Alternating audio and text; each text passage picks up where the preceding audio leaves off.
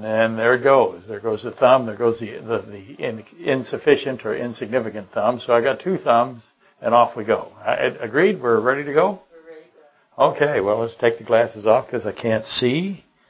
Very fast. Back on August the 7th. We're still on the summer schedule. We're doing really well, both sides of us. Dave's building all kinds of stuff, and Lori's building all kinds of stuff. I'm kidding about some of that, but we got a lot done in this summer, more than we ever have before, so we're pretty pleased with that, and hopefully we can finish up a great deal more as we go.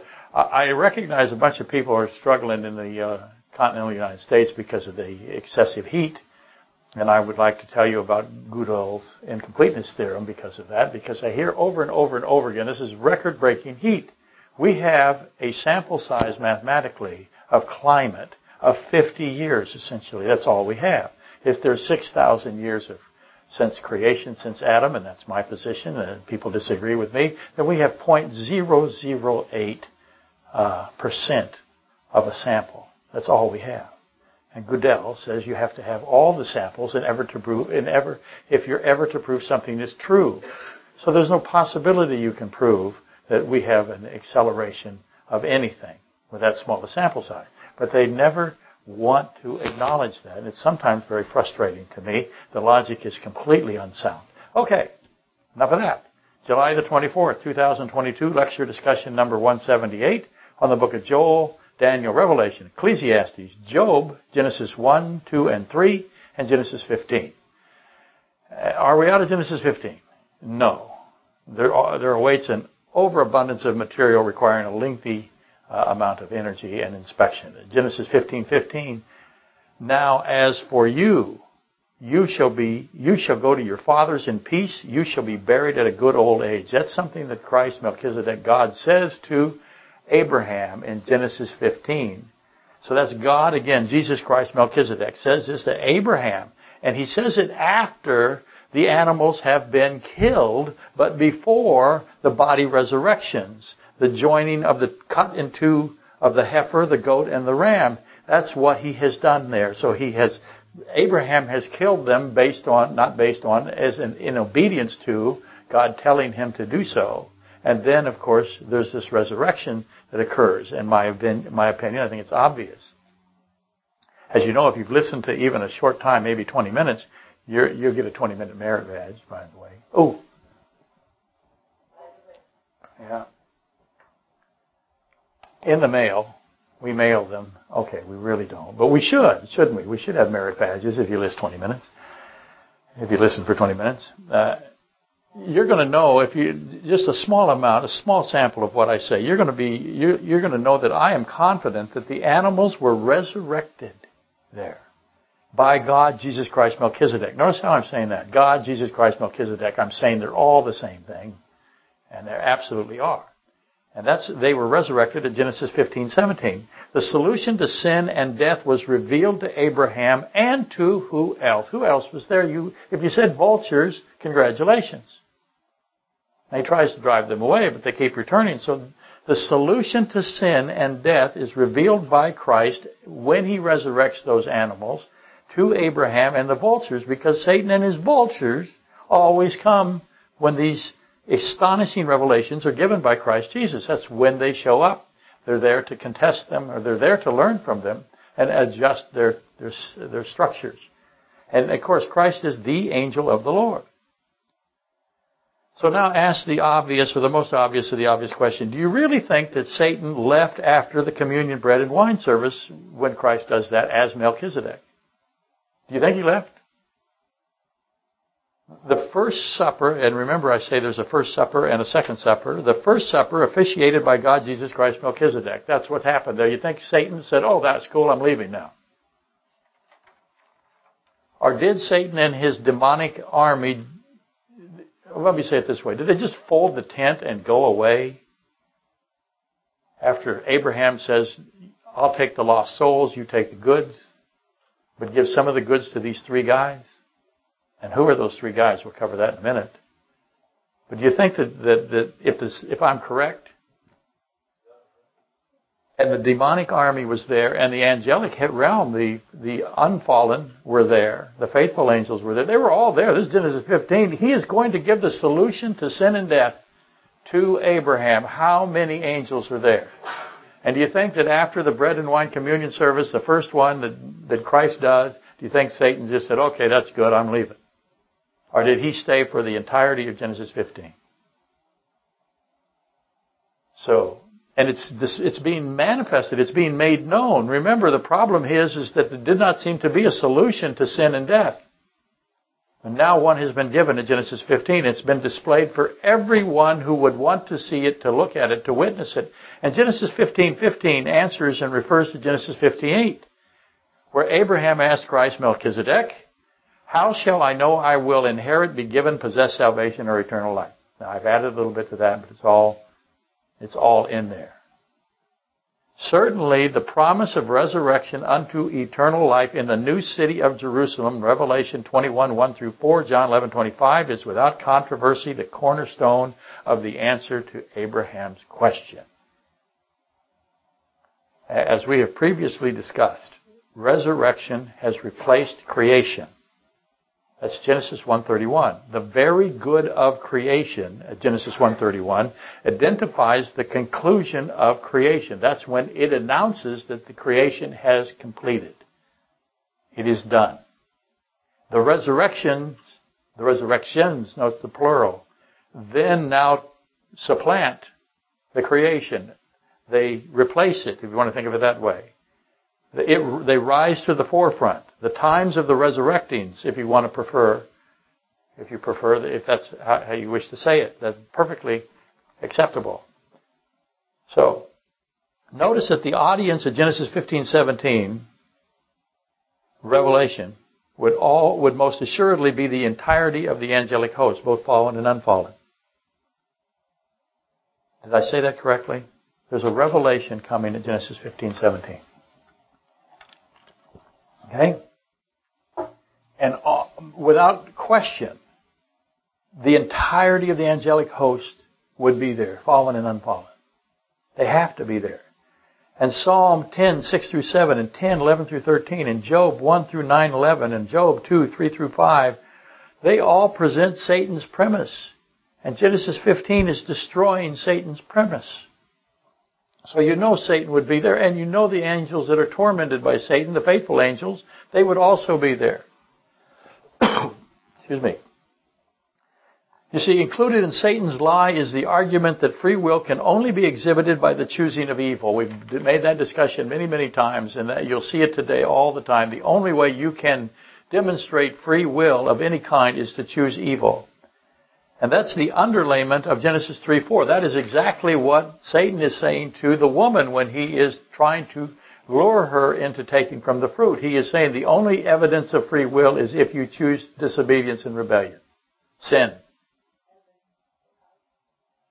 And this, as you know, this lie of Satan, that is in Ezekiel 28:16. He has repeated it everywhere. It's called the abundance of his traffic. And that is his lie spreading throughout all of the creation, including the angelic creation.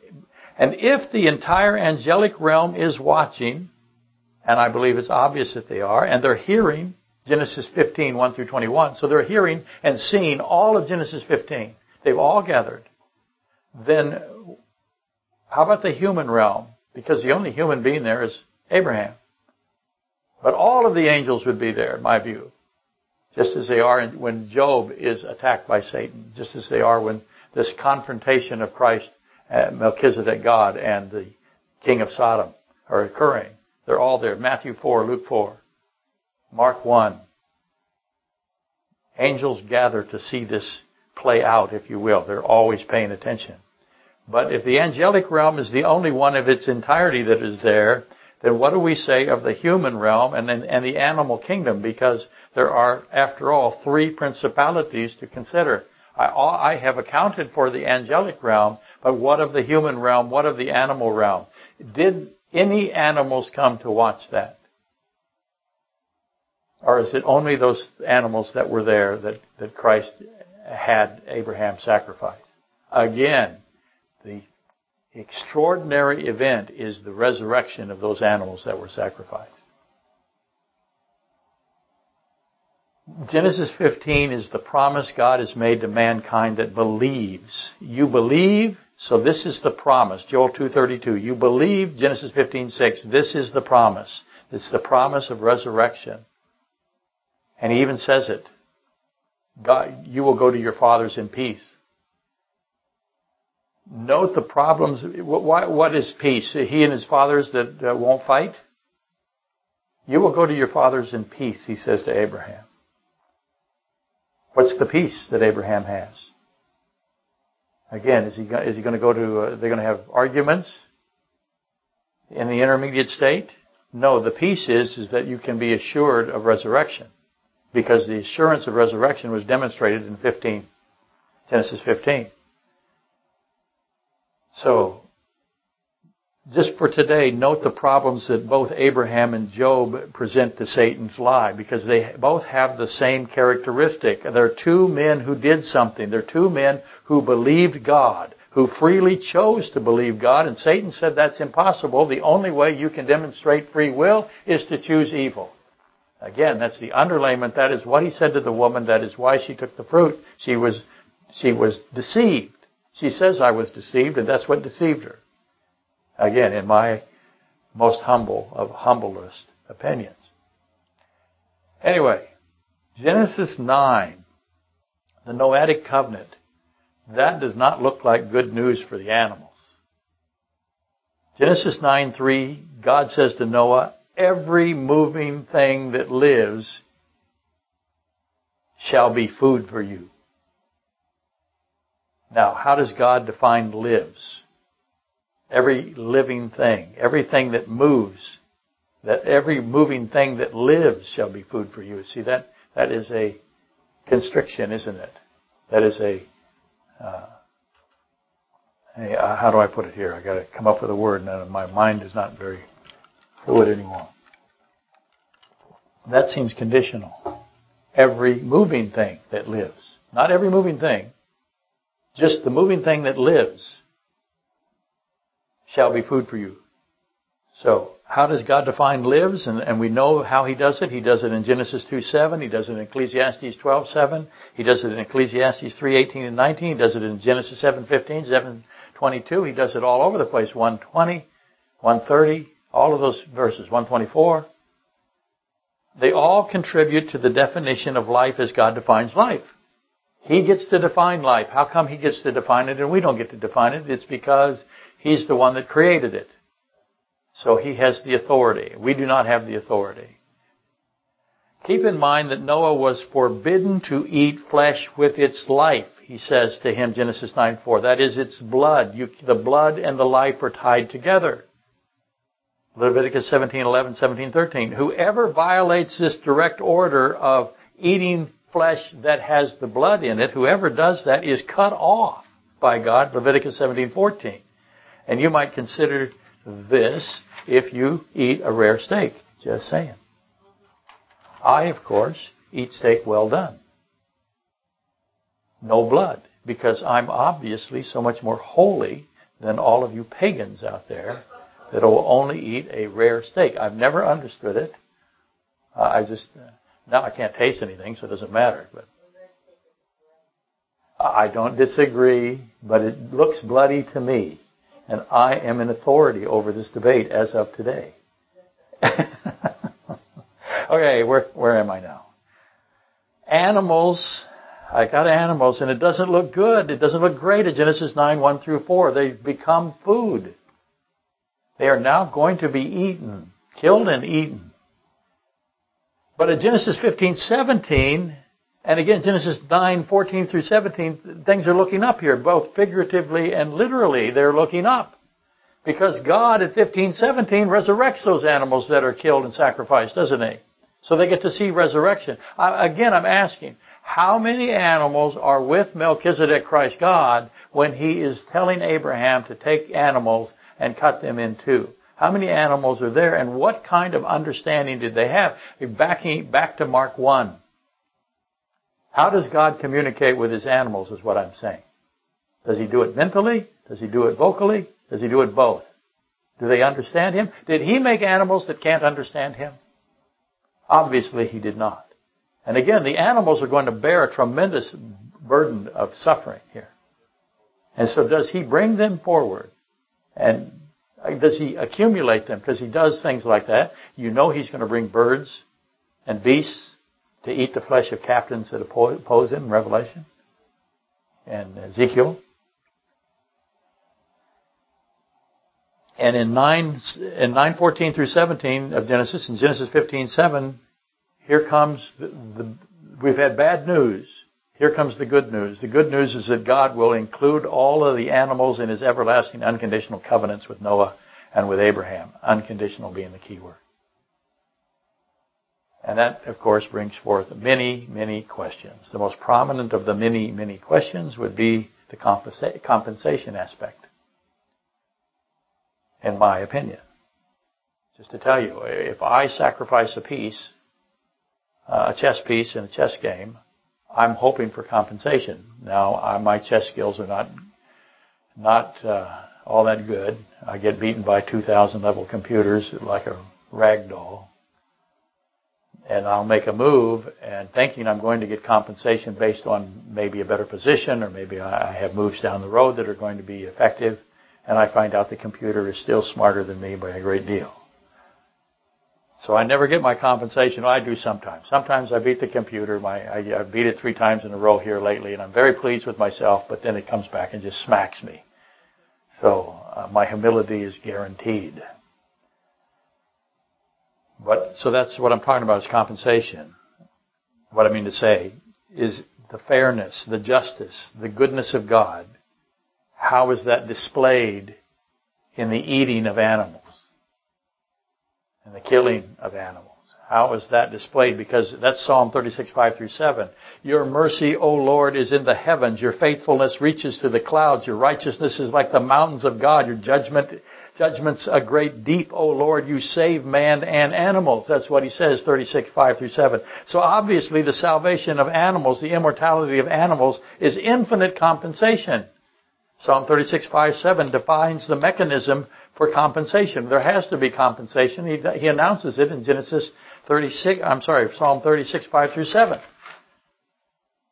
With all that said, I still nonetheless wish to consider the complexity of this current fallen state that's being imposed on the animals who did nothing. Romans 5:14. They're the innocent. They did not sin. For example, animals have been subjected to unprecedented suffering by evil human beings. It's unprecedented. They have been vivisectioned, for example, which is the Latin roots vivus and sectio, meaning alive and cut into sections. So dissection of a living animal. That's being done today, being done all over the world. It's a surgical scientific experimentation usually performed on the animal's neurological system and has been utilized for thousands of years. And China, overwhelmingly, is the world leader in our era, using vivisectioning as a means of harvesting human organs now. That's what they do. And they sell them. And guess who they sell them to? I've made that comment before. Just figure out who buys these organs from these men and women that have been dissected alive. Oh, they have anesthetized them. They will tell you. So that makes it humane. There goes my water.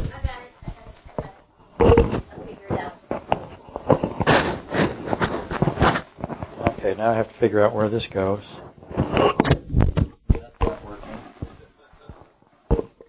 Oh dear, I just got mad at the Chinese.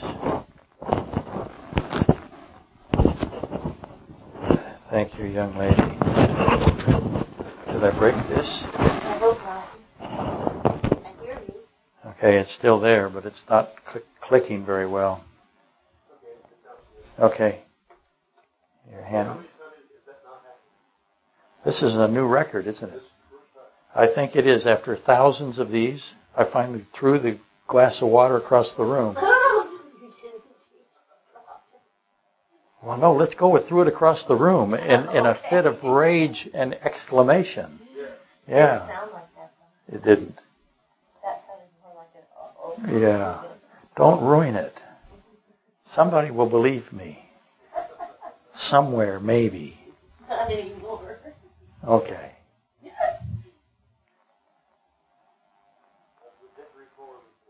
Yeah. I'll get the glass later. It went under the table over here. So I was quite professional. That's not good. I think I grabbed this and broke it.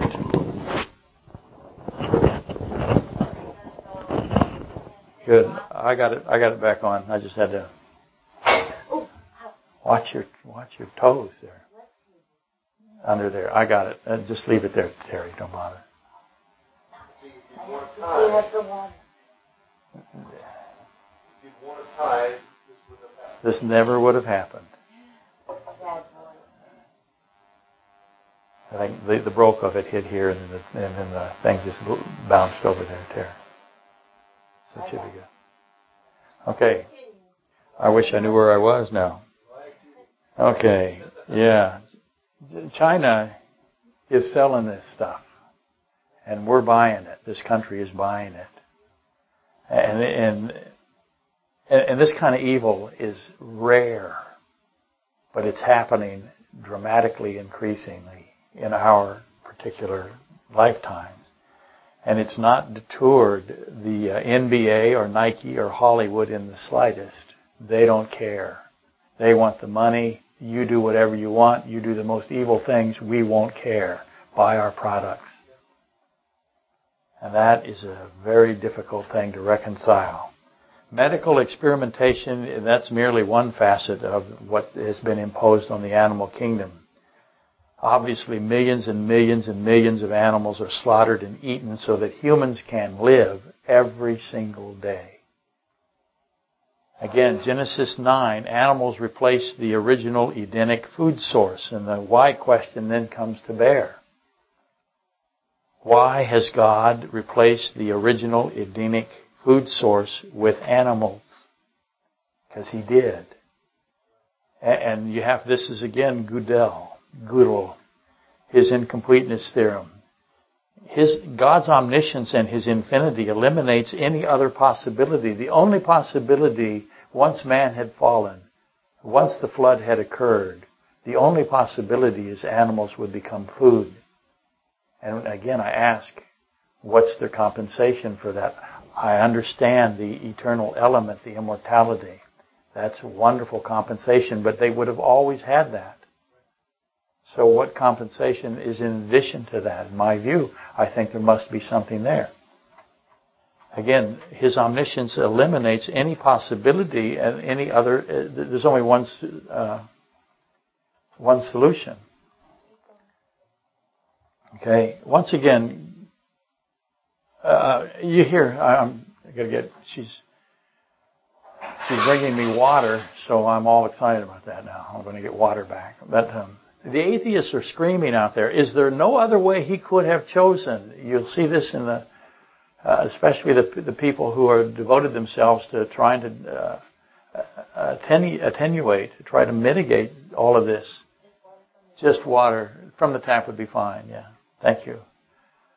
And again, Gödel's incompleteness theorems are rushing forward to the breach. Jesus Christ, Melchizedek God, being infinite, He accumulates all the equations and the factors, and nothing is missing in His calculations. So when He makes a decision, He has all of this information. He doesn't have a 50-year sample size. He has an infinite understanding of every aspect that could occur. And we humans, we're frail and we're finite. We can't even collect that which is to be eliminated. That which He has set aside because it's flawed. He would know everything that is flawed, and He would reduce His decision to the one that is not flawed in any facet, in any complexity. And we can't even figure out the ones that got discarded, much less all of that which constitutes the solution. This is the solution to sin and death that He does. And questioning God, therefore, is basically stupid. Most certainly, it's the height of disrespect and insolence. And you see it all the time. They say, is there any other way he could have chosen? No. The answer is no. This is the only one. And again, Gödel establishes that as a mathematical calculation. And now God did it. Gödel discovered it. Anyhow, the process of questioning him, offering our little meager, incomplete, defective alternatives to the infinite creator God, you just can't, that does not withstand even elementary logic. You have to find yourself, when you say, why has God done it? Couldn't he have done it my way, this way? Couldn't he have when he flooded everything, couldn't he have reconstituted the Garden of Eden and started all over again? And the answer is what? No. Can't be done. Why not? Well, you don't have all of the information. You don't have all of the possibilities. You can't even imagine anything that is close to being complete. Back to the weather. We try to say things so stupid in this country. This is the worst weather ever. Well, you have no sample size. You don't know that. You don't know what's coming. You know nothing. But yet you make statements like that as if they are fact, and they cannot be fact. They are suppositions. They are estimates, or they're guesses. And as you know, the climate scientific community has been wrong continually. What they see as a result, a cause and effect, is very likely just natural variability. But they won't account for that because you can't control people with natural variability. You have to have cause and effect. Something traceable to a cause. And they pick all kinds of things, as you know, everything from cow farts to... I saw a picture the other day when there was a trainload full of coal and they were bringing the train in. And somebody had written underneath it, fuel for electric cars. Because that's exactly what it is. And so it's nonsense.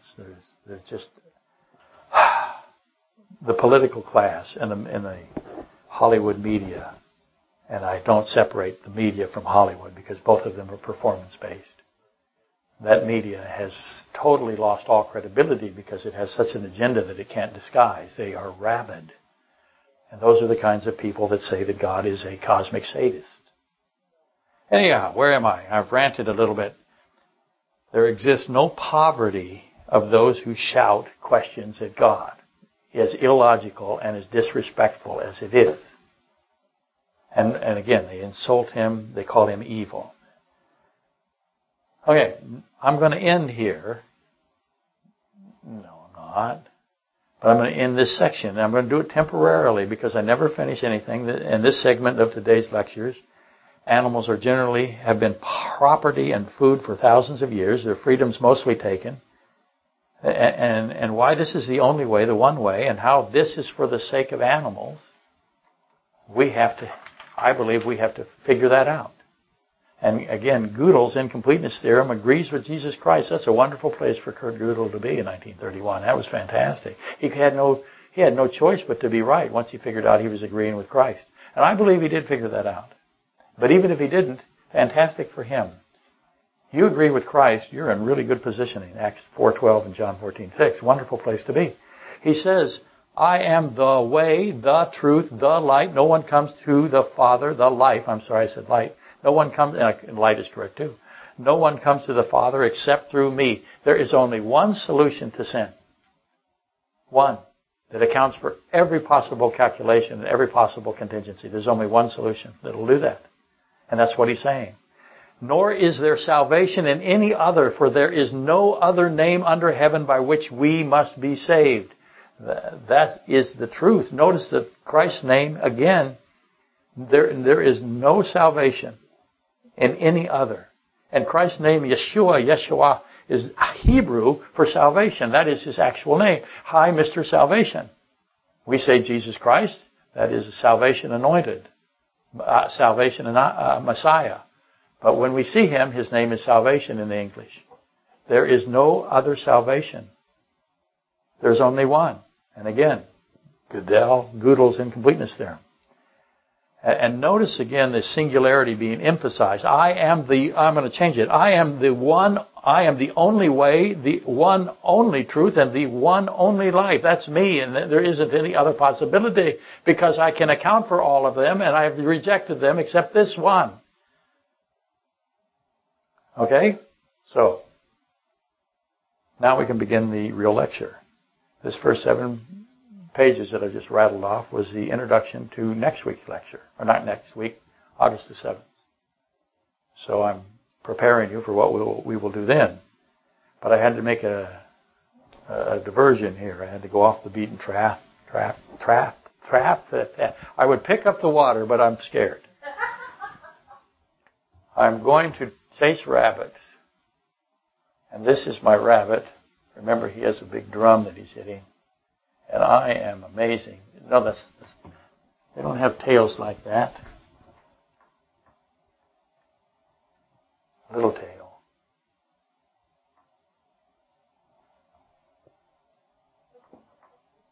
Okay, so that's what we're doing today. Is going to go down rabbit trails. And I'm going to be answering questions maybe today. Notice the maybe? Yeah. Because these questions have been accumulating and they're causing me to feel guilt. Ooh, I'm going to try this with 2 hands. Ooh, I should put it down and put 2 hands. Yeah. Because I've had no time to answer the letters and the emaily thingies. We've been way too busy, and so today's the day maybe. Okay, I always have that caveat there, right? Disclaimer. So, once again, the protocol that I'm going to use is based on the assumption that if somebody takes the time to write out a question, and I actually have a letter, if somebody takes the time to write out a question, then there's at least somebody else who has the same question. And that, of course, would now make 2 people who listen to me. How about that? And there's 2 people because there's always math. And what we have today, we have Kathleen from Illinois, and she wants to do Judges 19. And we have Bill the Cow from Kentucky. He wants to do Genesis 6. We have Genesis 6:4. We have Daniel from Anchorage. He wants to do Genesis 3. And we have Gabriel. Where is Gabriel from? I wasn't positive. Is he from Pennsylvania? Okay, he wants to do 1 Samuel 17. So we got all of that. And Kathleen, we'll start with her from Illinois, is examining the Judges 19, Judges 20, Judges 21 war that was launched by the division, let me say that again, the division of the body of a murdered woman. Bloody stump in the mail. And she wrote me a letter saying, I'm struggling with this. Now, a Levite priest is the one that divided her, so let me make that clear, and I got to clarify. The woman was murdered by the sons of Belial and discovered by the Levite priest, who then recognized that a great wickedness had been done to her, and no such evil had been done in Israel since the Exodus from Egypt. That's Judges 19:30. And the Levite priest then divided Genesis 15. Did I say Genesis 15? The Levite priest divided the body of the ravaged woman into 12 pieces, sending them to the tribes of Israel. That's what he did. We don't know for sure. He could have done it a multitude of ways. We're not positive. I don't have his... I'm going to try this again. I don't have his accounting. But we will have a speculatory advancement on that particular issue. But he's going to send them to the tribes of Israel. And then when the tribes of Israel got them, they likewise immediately realized that this was sodomite dissection. This is vivisection. The woman was dissected alive and left alive, and she was able, being dissected, to walk and die in the doorway where the Levite priest found her. And Kathleen wants to know why. And there is some evidence that the murdered woman was pregnant. in any case, God had destroyed Sodom for this great wickedness, Genesis 13:13, Luke 17:23-37. So this isn't new, but it hadn't happened since they had left Egypt. What is the great wickedness here? Obviously, placing Sodom alongside Judges 19 is absolutely essential. The sons of Belial is therefore the linchpin of information. When you get Sodom and Judges 19 together and you figure out who the sons of Belial are, then you've got enough information to go forward. Belial is attached to Satan. It's one of his many names, 2 Corinthians 6:15. So the sons of Belial are the sons of Satan. The sons of Belial are the principal agents of evil at both Sodom and Gibeah. Again, Judges 19 and Sodom. They're surrounding the house in both. What they do is remarkably similar. And there are some out there who are saying Judges 19 is just a reproduction, a poorly designed one for Sodom. No, it's an absolutely repeating of the same kinds of behaviors. Belial is connected to Baal. So when you say Belial, you say Baal eventually. Baal means literally rebel, rebellious one, which is obviously Satan. John 8:44, Isaiah 24:21, Ezekiel 28. So what were Satan's sons attempting to do to this woman by dissecting a pregnant woman alive? What were they trying to do? What was their accomplishment? What's their motive? What's their intent? What is their ultimate end? And they're the sons of Satan. What does that mean? They're just people who like Satan? Hey, I'm a son of Satan? Or is there something more to it than that? Why did the nation of Israel attack with the intention of exterminating the tribe of Benjamin? The tribe of Benjamin is protecting the ones that did this. They're protecting the sons of Belial. And the rest of Israel said, we have to kill them all. And the sons of Belial are the pilaster, if you will, upon which all of the motives reside. So when you figure out who they are and what they're thinking, then you've got all of the pieces, I believe. And these sons of Belial are unprecedented evil beings. That's what the Bible says. Never seen this evil. They are unprecedented since the time of the Exodus. And they are also physically powerful. That makes me interested. They're able to fire stones at great distances, killing their targets. So they sling stones. And they are able to kill targets at great distances. The 700 sons of Satan, when they're attacked by the tribe of Judah, of many, many thousand, they killed 22,000 men of Judah. 700 killed 22,000. And there's no evidence that any of the 700 were even wounded. So now we're going to connect Judges 19 to where? I got physically powerful sons of Satan here. I'm going to connect it to Genesis 6, the Nephilimic mutations, the mighty men of renown, the contamination, the total corruption that came onto the earth, Genesis 6:12, of which Noah was not contaminated. Did I skip a page? No. Now, Kathleen signed off her real letter. I got a real letter. I'm very happy. She signed off lost and perplexed. Lost and perplexed. And she was neither. She actually had it really very, very close. Kathleen came to the correct conclusion. She did not need my help at all. Her instincts were accurate. Now, I'm trying to provide a little bit more additional information today. The evidence is going to cement her intuitions, but she got it. And I'm going to stop here because we're going to keep going. How's that make sense? For those who wish to investigate the sons of Belial, the Hebrew word Belial appears 27 times in the Old Testament. And once in the New Testament. And so you've got to gather all 28 mentions of this, and that's going to illuminate of what was on the 12 divided Genesis 15 pieces. Did I say Genesis 15? When you get all the mentions of the sons of Belial, you're going to figure out what is going to what happened to that woman and why he cut her into 12 pieces and what was on each and every piece.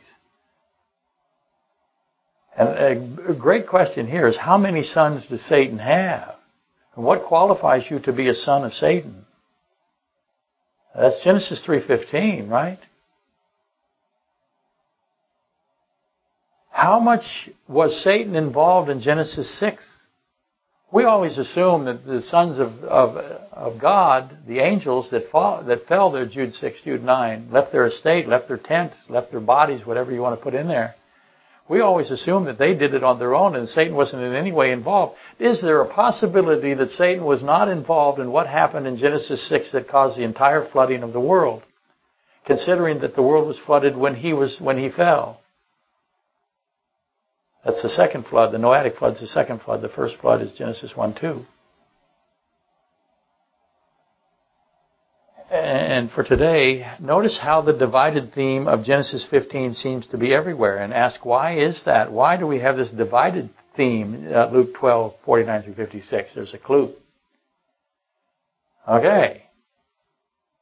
Now, you're thinking I'm leaving Kathleen's question. We're going to move along with a completely different question that is really the same question, because how does the HTRP do this? I know you're thinking, how does he do it? Gabriel, he wants to add to Kathleen, and he does. He wishes for me to re-enter the mystery of Goliath,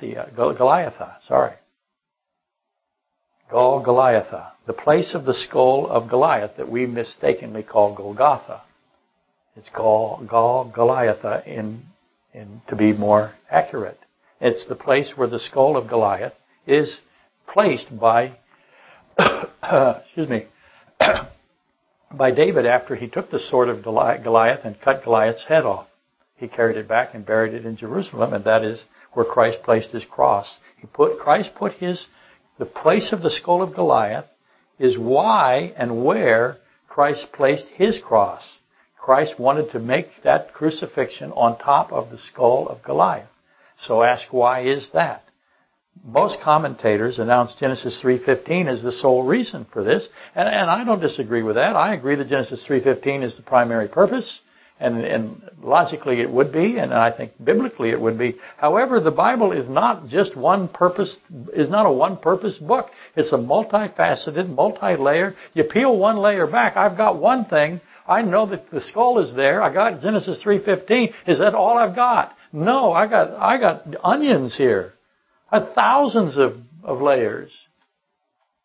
And being weird way before Cliffside made me far more weird. I want to find out Christ's other purposes for the location of Goliath's skull. And why did he include David into the process? And the tree of life is obvious, isn't it? Just throw that one out there. So now you got two, but I think you got 2 of 1,000. And I always begin that there's hundreds of reasons. God is extraordinary. He's an infinite being, and he has hundreds of reasons for doing one thing. Again, Gödel's incompleteness theorems, right? I keep harping on that because it's such a powerful piece of information. Anyway, the Goliath enigma really begins with Gath. So, here we go. Now, somehow this is the same question as Kathleen. Hi, Kathleen. The Goliath mystery begins with Gath. Gath is one of the 5. Count them. How many we got? 5. 5 main Philistine cities. They're called the 5 lords of the Philistines, and other things are called the 5 lords of the Philistines, and we'll get to that in a minute. But those 5 cities are the 5 lords of the Philistines, Joshua 13:3, 1 Samuel 5:8. With me so far? I've got to check the time. Wow, am I doing great. Gath was the final city of the Anakim. And the Anakim were driven from Israel, Joshua 22:21 through 23. And the survivors of the Anakim fled to Gath. And how many of those Anakim survivors were giants? The Anakim were a race of giants, Rut-Row, Genesis 6:4. Another row is Genesis 14:5, which is Rephaim. They're terrible ones. They're giants. They're mighty men. And these giants in Genesis 14:5 were attacked by Chedorlaomer. And Abraham gathered 318 men to rescue Lot and the other lost souls that were taken into slavery and captivity. And Aner went with Abraham along with Eshcol and Mamre. And were they Rephaim and Anakim? If they were those three guys, then that explains how 318 guys with a bunch of giants in there were able to wipe out a massive army. So I'm just saying that and asking for a friend. Anyway, the Anakim that survived the Joshua wars, they fled to where do you suppose they went? That's right, they went to Gath. And no one is surprised to learn that the terrible, mighty man, giant Goliath was from Gath. I want to know, the giant men are from Gath. I want to know about the giant women, don't you? Because I'm not going to get a giant man out of a 5'2" ballerina. I better have something better than that. I watch these guys that are in the NBA. It turns out most of their fathers or uncles are in the NBA. And then you see the mothers of these guys that are in the NBA, and you go, oh my goodness. Okay, I'm starting to see how this all works. Again, no one is surprised to learn that the terrible, mighty man, giant Goliath was from Gath, because Gath is where all the giants were. Of course he would be from Gath. The question is, my favorite question when it comes to Goliath, how giant is a giant? Is a cubit a Goliath cubit or an HTRP cubit? What it is from the elbow to the middle finger. Okay? Usually they say it's about 20 inches or so. Some will say 18. Of course, it could be a 5-foot guy. So my question is a cubit a Goliath cubit or an HTRP cubit? The HTRP, I got 17 5/8 inches. Is that what Goliath got? How giant is giant? If giant is giant, then his cubit is not my cubit. His cubit is probably twice my cubit. It's at least 30 inches, a 30-inch cubit. The problem even gets worse, because the Hebrew, the Masoretic translation, 1 Samuel 17:4, has 6 cubits. The King James has 6 cubits. I like, obviously, the fact that the King James agrees with the Hebrew Masoretic text. Yay, King James, once again. How much is a span? Because it's 6 cubits in a span. A span would be from here to here. I'm not a piano player. That's why I play the banjo, because it's a little tiny thing. Okay? Is it a Goliath span again? 6 cubits in a span? Or is it an HTRP span? I used to be on my draft card, I was 6 foot and 5/8 of an inch. I am not that today. I'm struggling to stay at 5'11", and I'm losing. The LXX, the Septuagint, records 4 cubits. Which is why the question, how giant is a giant? There's no standardized value here. How do I determine this? If the cubit is measured from Goliath at a 30-inch cubit, then he's between 15 and 18 feet. If a cubit is from a 5-foot man, Goliath's 6 foot. So, and you'll see both answers. So you have to, now what are we left with? Goliath's armor and his weaponry weighed approximately 120 to 150 pounds. And one would assume that Goliath was able to easily maneuver with that load. So he wasn't bothered by 120. He had 2 refrigerators on his back, maybe. And he's running around. So how much physical power does he have, kinetic power does he have to reproduce? I can make a computer analysis on what it would take to be agile, carrying a load of 150 pounds. And again, you have to assume, I believe, that he was able to easily maneuver with it, and likely he was agile and very fast. He'd cover a lot of ground in a hurry, especially so if he was 15 to 18 feet in height. Without a consistent measurement, we are left with the Bible. Oh, golly, what a shame. That's the only way we're going to be able to reach a decision. So we're in good hands here. So we're going to begin with fear.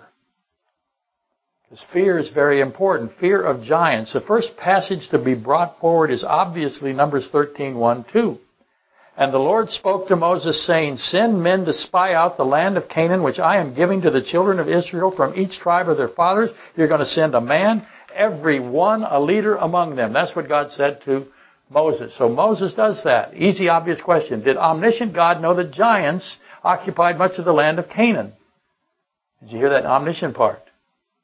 How about outside of time? Did God know there were a bunch of giants there when He said, you send 12 men to go scout out the land? Why did God send 12 men to go scout out the land? Why? Remember, He tests us, we can't test Him, so clearly it's some kind of a test. Did He know the answer to the test before the test came back to Him? Who was the test for? Was it for God or was it for Israel? Was it for the 12 men or was it for the entire nation? Who passed the test? How many people passed the test in the nation of Israel? Do you know? There's an answer. We'll get to that in a minute. God knew. Easy answer to that question is duh. I've always found it interesting that the Bible records the names of the 12 spies as well as Joshua Hoshea. Hosea means desire for salvation. Joshua means the Lord is salvation. And isn't that fantastic? Because the Lord is salvation. Moses changes his name. Why does Moses change Joshua's name? From desire for salvation to the Lord is salvation. Wish we had time. We don't. I got to repeat, Jesus' actual name is salvation, and Joshua's name is testifying of that. Anyway, as you know, Numbers 13:33, the rebellious spies, which is identified in Numbers 14:9, they gave a bad report, Numbers 13:32, saying to the nation of Israel. Now, this is the first generation of the nation of Israel that came out of Exodus, right? Saying to the nation of Israel that the land that God promised was a land of death. Not a land of life and milk and honey and prosperity. It was a land of death. That's what they said. They went and scouted the land and they came back and they said to the nation of Israel, this is a land of death where the inhabitants were devoured. The inhabitants of this land are being eaten. See how this is connected to vivisection and all that? Animals being eaten. How does He do it? Almost dropped that again. The King James translates the Hebrew word here, okalat, as eaten. So it's a land of death, a land where the inhabitants are eaten. That's what those spies came back and said. Numbers 13:33. The rebels say that they saw, guess what they saw? When they went in there, they saw something. And everybody says they saw giants. No. That's just part of the equation. They saw Genesis 6:4. They saw Nephilim. When they saw these beings, they said, that is a Nephilim. And they told Israel there are Nephilim here. What caused the flood is now in Canaan. And how did they know these were Nephilim? And yet, if I said it correctly, the Hebrew word is ha-nephilim. Exactly the word used in Genesis 6:4. Identical. And the rebellious spies described the Nephilim, the Anakim, as huge, absolutely huge beings. The men of Israel, they said, were like grasshoppers in comparison to the Nephilim who ate human flesh. That's what their report was.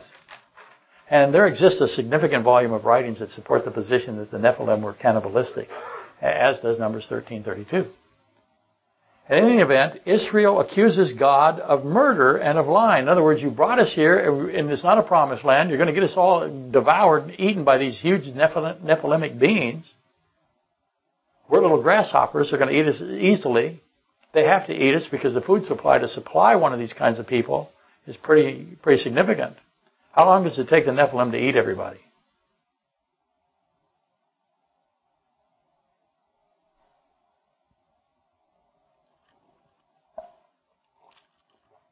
I want you to think about the significance of Nephilim eating human beings.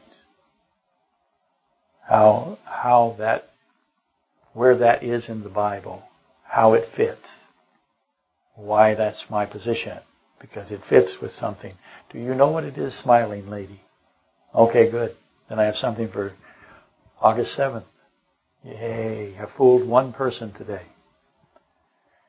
In any event, God is accused by Israel of murder and lying here. And all of the people, let me repeat, all of the people of Israel wept and complained. Not everybody, that's everybody, seeking to replace Moses and Aaron. And if you're going to replace Moses and Aaron, how do you replace Moses and Aaron?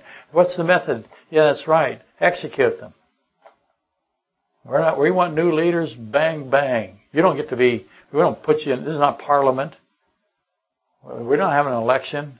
We're just going to shoot the two of you or execute the two of you, and we're going to have new leaders. We'll pull from one of these 10 spies who brought us this information. Thank you. Ultimately, let me say this. Who passed the test? Again, let me ask that question. We ask it. Moses and Aaron fell on their faces, and Joshua and Caleb tore their clothes. So I got 4 people out of all of the nation of Israel that said, uh-oh, this is bad. And Joshua advocated, and so did Caleb, for going in there. They said, let's go. We can do it. God will do it with us. We got it made. But ultimately, the fear of the Nephilim resolves into a 40-year wandering in the desert and in the wilderness, where the first generation completely dies off because of their what? Unbelief. So fear of the Nephilim is an eventual death march sentence. You're going to march for 40 years and you're all going to die, except for who? The ones that tore their clothes and fell on their faces. Obvious question now. Is Goliath a Nephilim? The entire nation of Israel, 1 Samuel 17:11, was greatly afraid of Goliath. And remember that Goliath had brothers, 2 Samuel 21:18 through 22. How many brothers did he have? Let's count Goliath, and then how many brothers? He's got 4. Oh, what do we got again? We got 5. So they're also called the 5 lords of the Philistines. So these are the 5 lords of the Philistines. Are they Nephilim? And then it might explain why David did what? He got, well, how many stones? He got 5. He just think of it this way. He's got a Remington 300 Magnum bolt-action rifle that holds how many shells? He got 5. How many is he going to shoot? He's going to shoot 5. See, did David know that there were 4 brothers? Oh, yeah, of course he did. Were those 4 brothers there? Oh, absolutely they're there. They're in the Philistine army, and the Philistine army is the Gath regiment or division, whatever you want. This is the Gath people. They're citizens of Gath. Did David expect 5 against 1?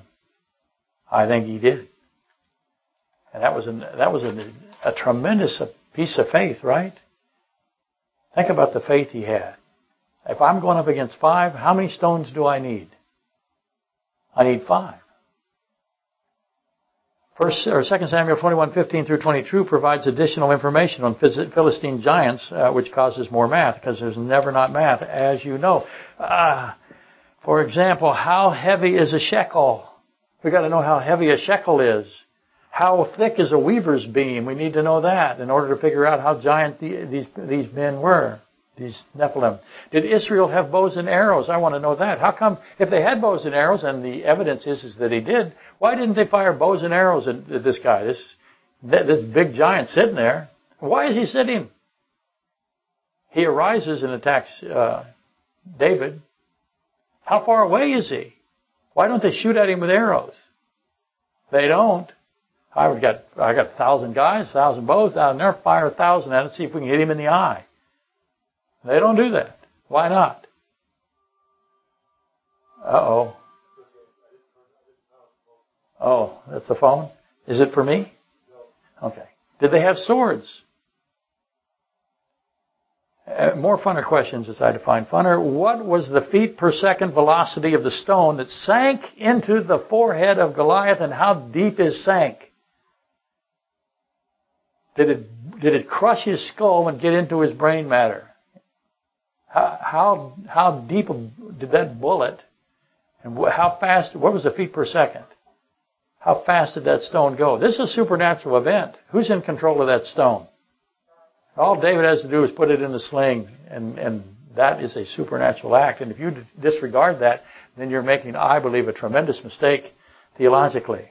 Did Goliath's helmet, he had a helmet, did it cover his forehead? I always have asked that question for many, many years. Clearly Jesus Christ, the Davidic line shepherd, the Davidic line shepherd king, he kills the beast with the sword of his breath and the brightness of his coming. 2 Thessalonians 2:8. Notice that I have conflated now the death of Goliath and the death of the Antichrist, haven't I? Revelation 19:11 through 21. The beast was worshipped by the world who took the mark of the beast, Revelation 13:3 through 10. And what did the world say? No one can kill him. No one can make war with him. No one can defeat him. And the entire world, the ones that did not take the mark, the beast is unkillable and no one can make war with him. The entire world that did not take the mark, they're afraid of this dragon beast combination. This is the seed of the serpent of old. Revelation 12:8 through 9, and Genesis 3:15. Goliath, without dispute, in my opinion, typifies the dragon beast. The Lord God Almighty, Jesus Christ Himself, elevates Goliath to the point of placing His cross on the buried skull of Goliath. Why does He do that? So, again, how formidable was Goliath? How amazing was David's beheading of Goliath? The Israeli army saw that huge man, Nephilim, hit with a stone that easily broke the sound barrier. So we're going to hear that sound, and it embeds in his forehead. David picks up his sword, cuts his head off with it. Didn't David have his own sword? No, he didn't. And that Israeli army rose up with confidence because they saw a supernatural act. They know, oh, hey. Joshua was right. Caleb was right. This is God doing this. We're going. And they rise up and they attack. All of their fear is completely gone. Now, I want you to recognize what's going on in Revelation with the dragon beast, the unkillable giant. And I am proposing that we arrive at a conclusion about the size of Goliath. We also need to know the decibel volume of Goliath's voice. How far away was he and how loud was his voice? Because he's cursing God. How loud a voice does he have? I'm going to tell you it's very, very loud. And it induced panic in the Israeli army. After collecting all of the evidence, and we're going to have to collect all the evidence, including Goliath's portrayal of the most powerful created being to ever exist, and that's the dragon beast seed of the serpent. And we got this mystery of the image of the beast to contend with. The beast makes an image, and the false prophet gives it some kind of capability, and that's Revelation 13:11 through 18. How does that fit here? Because it does. And we have the image of Nebuchadnezzar, Daniel 3. How big is the image of Nebuchadnezzar? It's 90 feet high. Again, how big is this giant? How giant is giant? So we got a great distance to travel yet. And I did not have time today for Bill the Cow's question. Bill the Cow, hi Crazy Becky. Bill the Cow has been ruminating on Satan's strategies, which is a wonderful thing to consider. He's wondering if the Nephilim were the result of an attempt to cause and multiply beings that did not have the capacity to believe God. Let me repeat that. He's wondering if Satan is so involved in Genesis 6:4 that he's trying to create beings that do not have the free will to believe God. So they have no chance of salvation. Yes, ma'am. I agree. Is he trying to manipulate things that are already created? That would be the angels of God, the sons of God, and the daughters of men. So he's not creating, he's manipulating. And so create is the wrong word there. So you were correct.